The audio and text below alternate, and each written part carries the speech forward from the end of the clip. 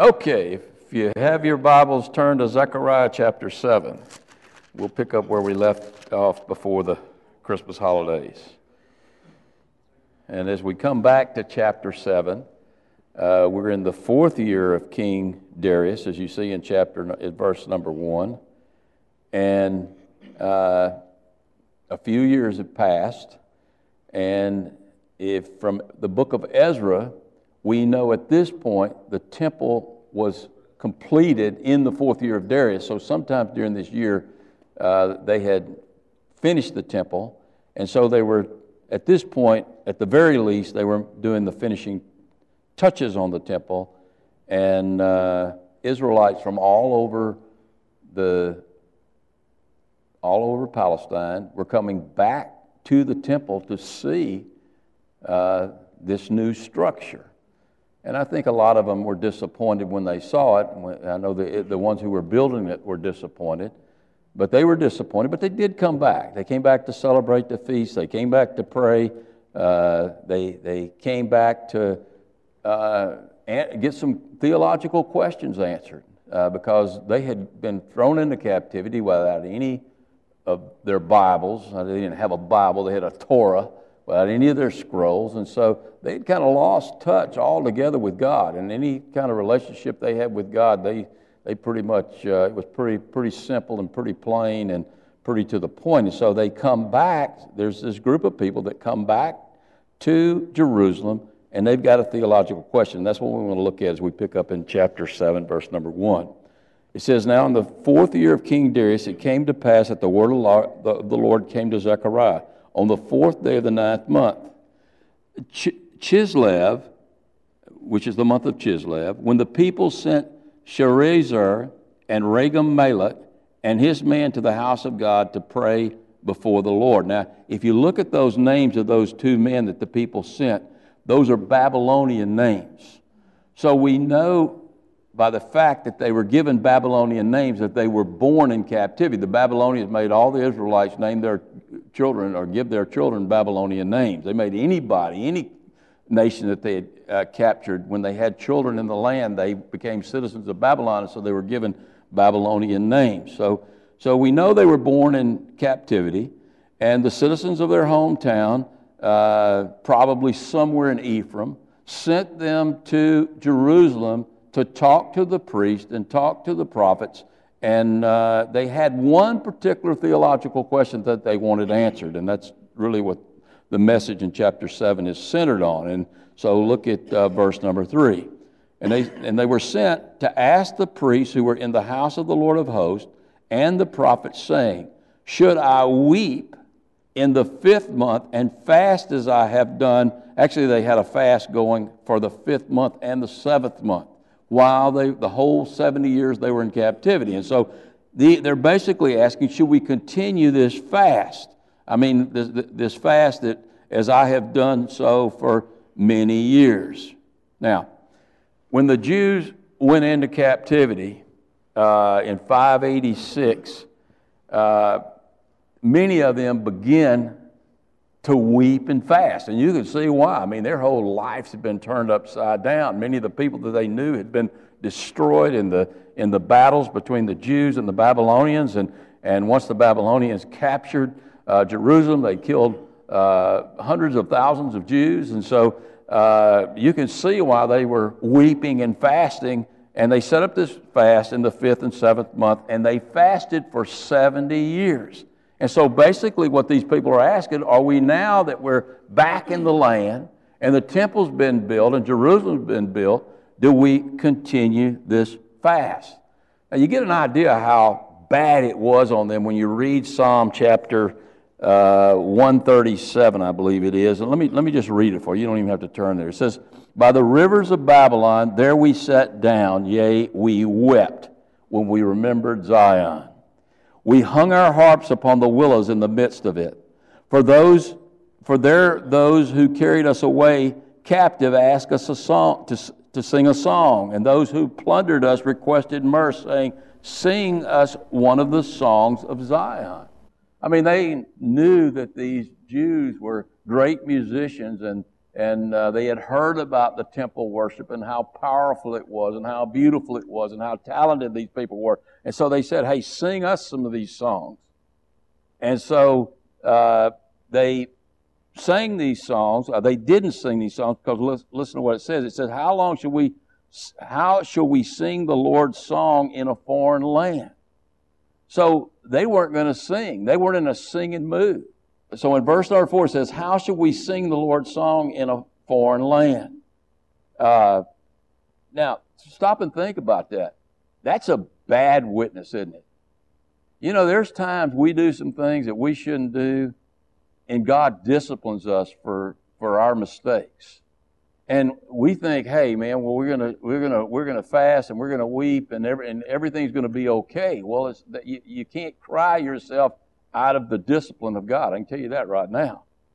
And so here they were, and they had an opportunity to sing those songs and witness to these lost Babylonian pagans. That Lois read that scripture a while ago that Jeremiah gave them about praying for the city where God sends you and being a witness in that city where God sends you, because if you can get those people saved in that city, then things are better for you.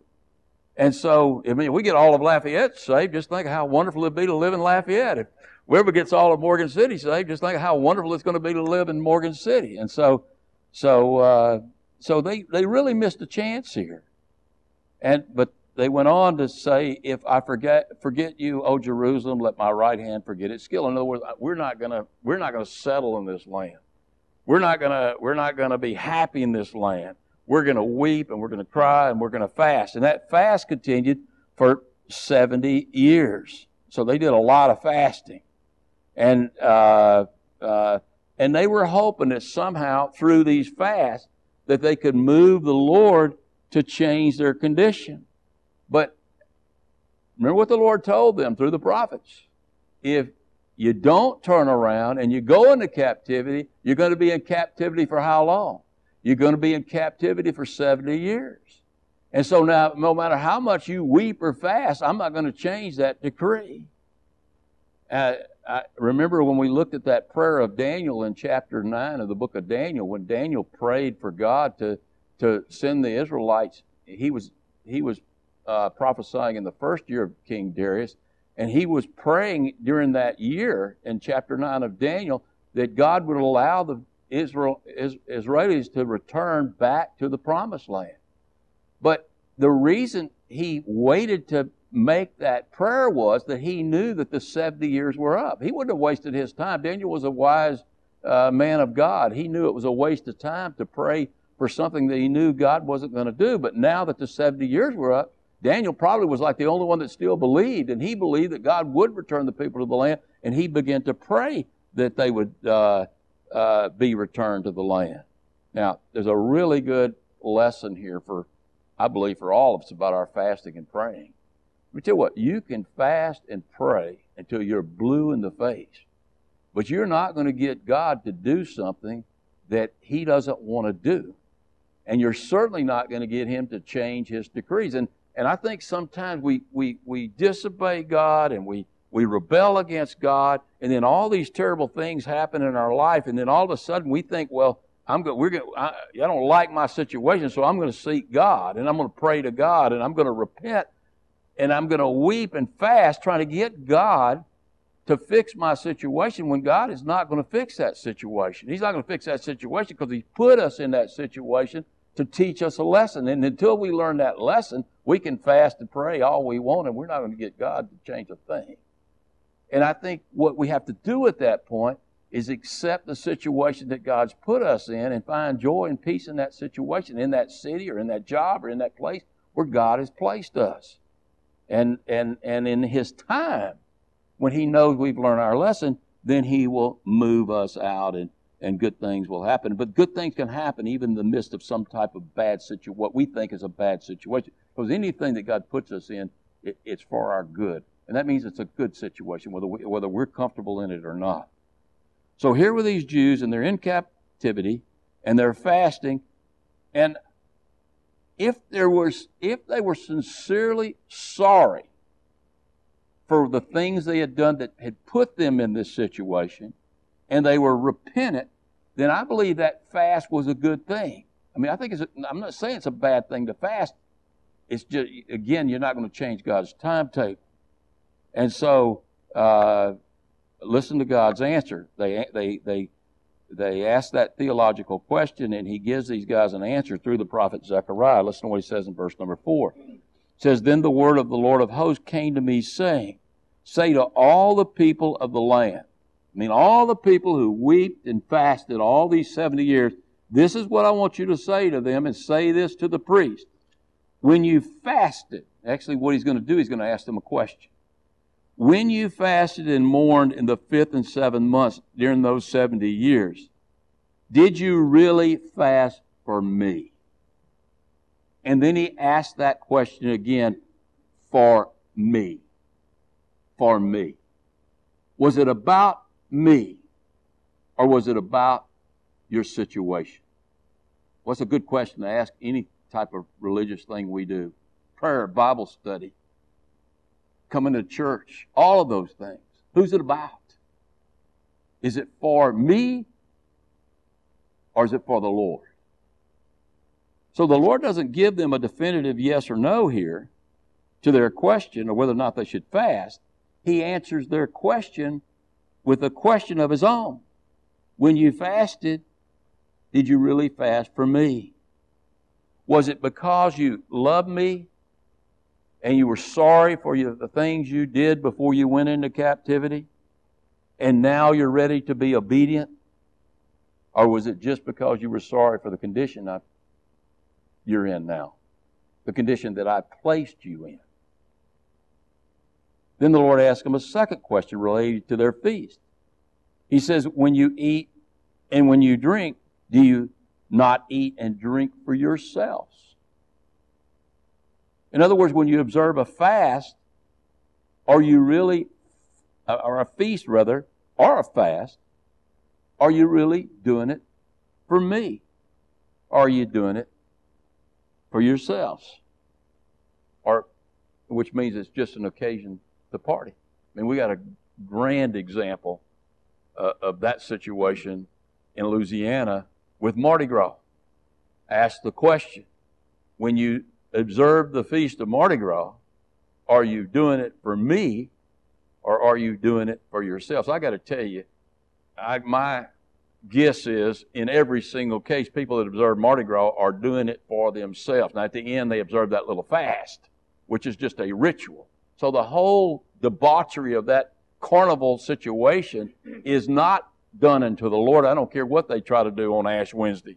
That is all done for themselves. And I'm not picking on Mardi Gras. You can do that with just ask that question about anything. I mean, really anything that we do. I mean, are we doing it because we love the Lord? Are we observing our feast? Or are we doing it because we enjoy doing it and it's for ourselves? Now, it's great to enjoy a feast. God made the feast, not fast. Actually, He initiated feast, not fast, because He wanted the people to rejoice. But He wanted them to rejoice in Him.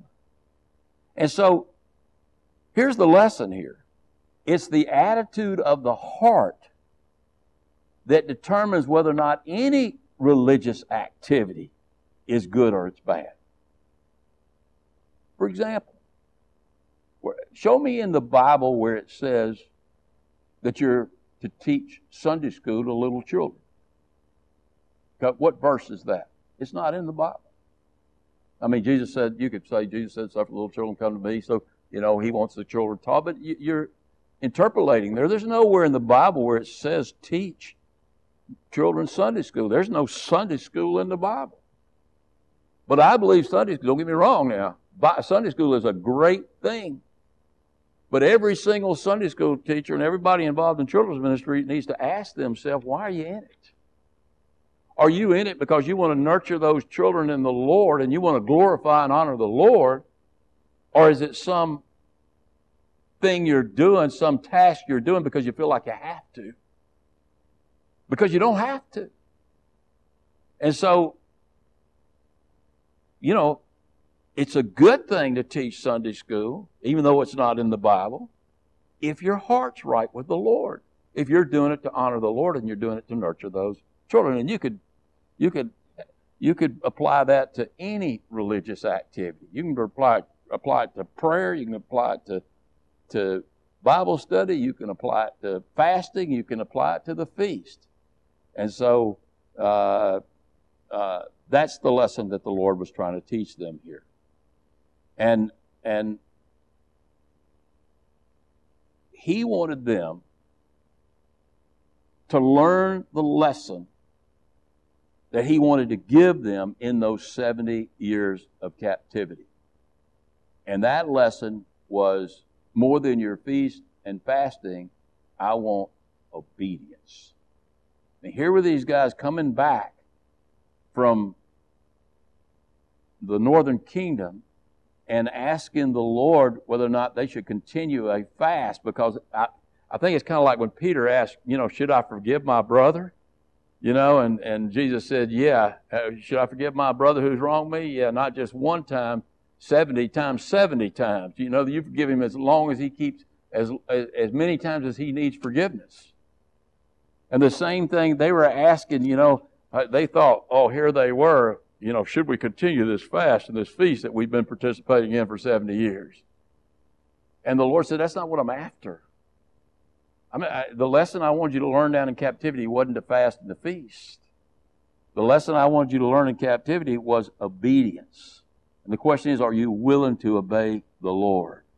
Listen to what He says in verse number 7. He says, should you not have obeyed the words which the Lord proclaimed through the former prophets, when Jerusalem and the cities around it were inhabited and prosperous, and the south and the lowlands were inhabited?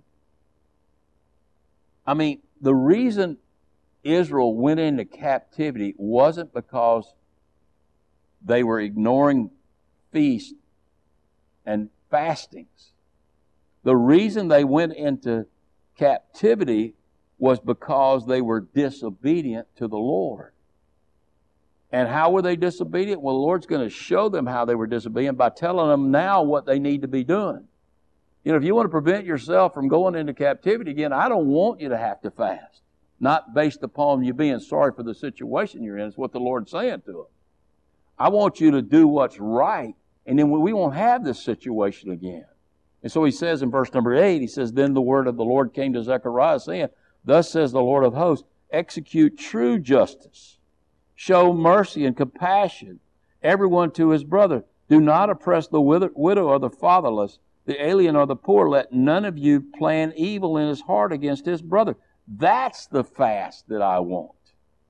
That's exactly what God said through the prophet Isaiah in chapter 58. He told him, this is the fast that I desire. That you help widows and orphans. That you show compassion. That you don't plan wicked things against your brother. That you don't slander your brother. Just the last part of the Ten Commandments. That you keep the last part of the Ten Commandments. If a believer is marked by, or an Israelite was marked by merciless injustice and hardness of heart and toward others and oppression of the helpless, like you see in this passage here, and they had made wicked plans against their brother, all of those things are an abomination to the Lord. He hates those things. And you know what else it is? It's a sign of a hard heart. Listen to me. When you don't care about anyone else but yourself, and all of us fall into that state at sometimes, I think. Our heart is getting hard when we fall into that state. And that's not the heart of God. And so when you start getting impatient with people, and you don't want to deal with people, and you don't have anything to do with people, and you start thinking wicked plans against people, and you get this hard-hearted heart, then probably at the root of that is a lack in your relationship with the Lord. You've drifted away from the Lord. So maybe at that point, by observing the feast and fasting, it might do you some good if you're doing it in order, hey, golly, look at, sometimes my heart gets so hard and I say to myself, man, I got to do something about that. And I go to spend some time with the Lord. That's fasting in a way when you go and you say, Lord, soften my heart. Change my heart, oh God, make it more like you. I mean, don't let me be so hard-hearted. Give me a tender, loving heart. And that comes more from being with the Lord than asking the Lord to do it. And so, I mean, those things kind of go together. I mean, if you've got a hard heart, you're going to treat people wrong. If you treat people wrong, you're going to have a hard heart. And all of it ends when you get close to the Lord and you have the heart of the Lord and Christ lives through you, not yourself. And if we're engaged in all sorts of religious activities and yet we still have a hard heart and we're oppressing others, then we're hypocrites. And we can be sure that our feast and fast are done for the wrong reason. And before all of this happened, you're looking at what the Lord says about them in verse 8, 9, and 10. Before all of these things happened and they had lost all of the mercy and compassion, and they were oppressing widows and the fatherless, and they were oppressing the poor, and they planned evil against their brothers, and they slandered their brothers. Before all that happened, they were warned. God was warning them that they were playing the hypocrite. And listen to what they did when they were warned. But they refused to heed. They shrugged their shoulders. In other words, they pulled their shoulders away. One thing my boys learned at a young age: if I tap you on the shoulder to get you to stop doing something, you better not pull your shoulder away, or you're cruising for a bruising. I mean, that's what they were doing. The Lord's tapping them on the shoulder. Hey, you're getting out of hand here, and they just pull away from the Lord. Not only did they pull away from the Lord, they stopped up their ears so that they could not hear. They didn't want to hear what the prophets had to say. They didn't want to be rebuked. That's why the churches are full of churches where people hear what they want to hear. They don't want to hear this kind of stuff right here. They don't want to hear that, hey man, the reason sometimes you're having trouble in life is that you've got a hard-hearted heart. You've drifted away from God.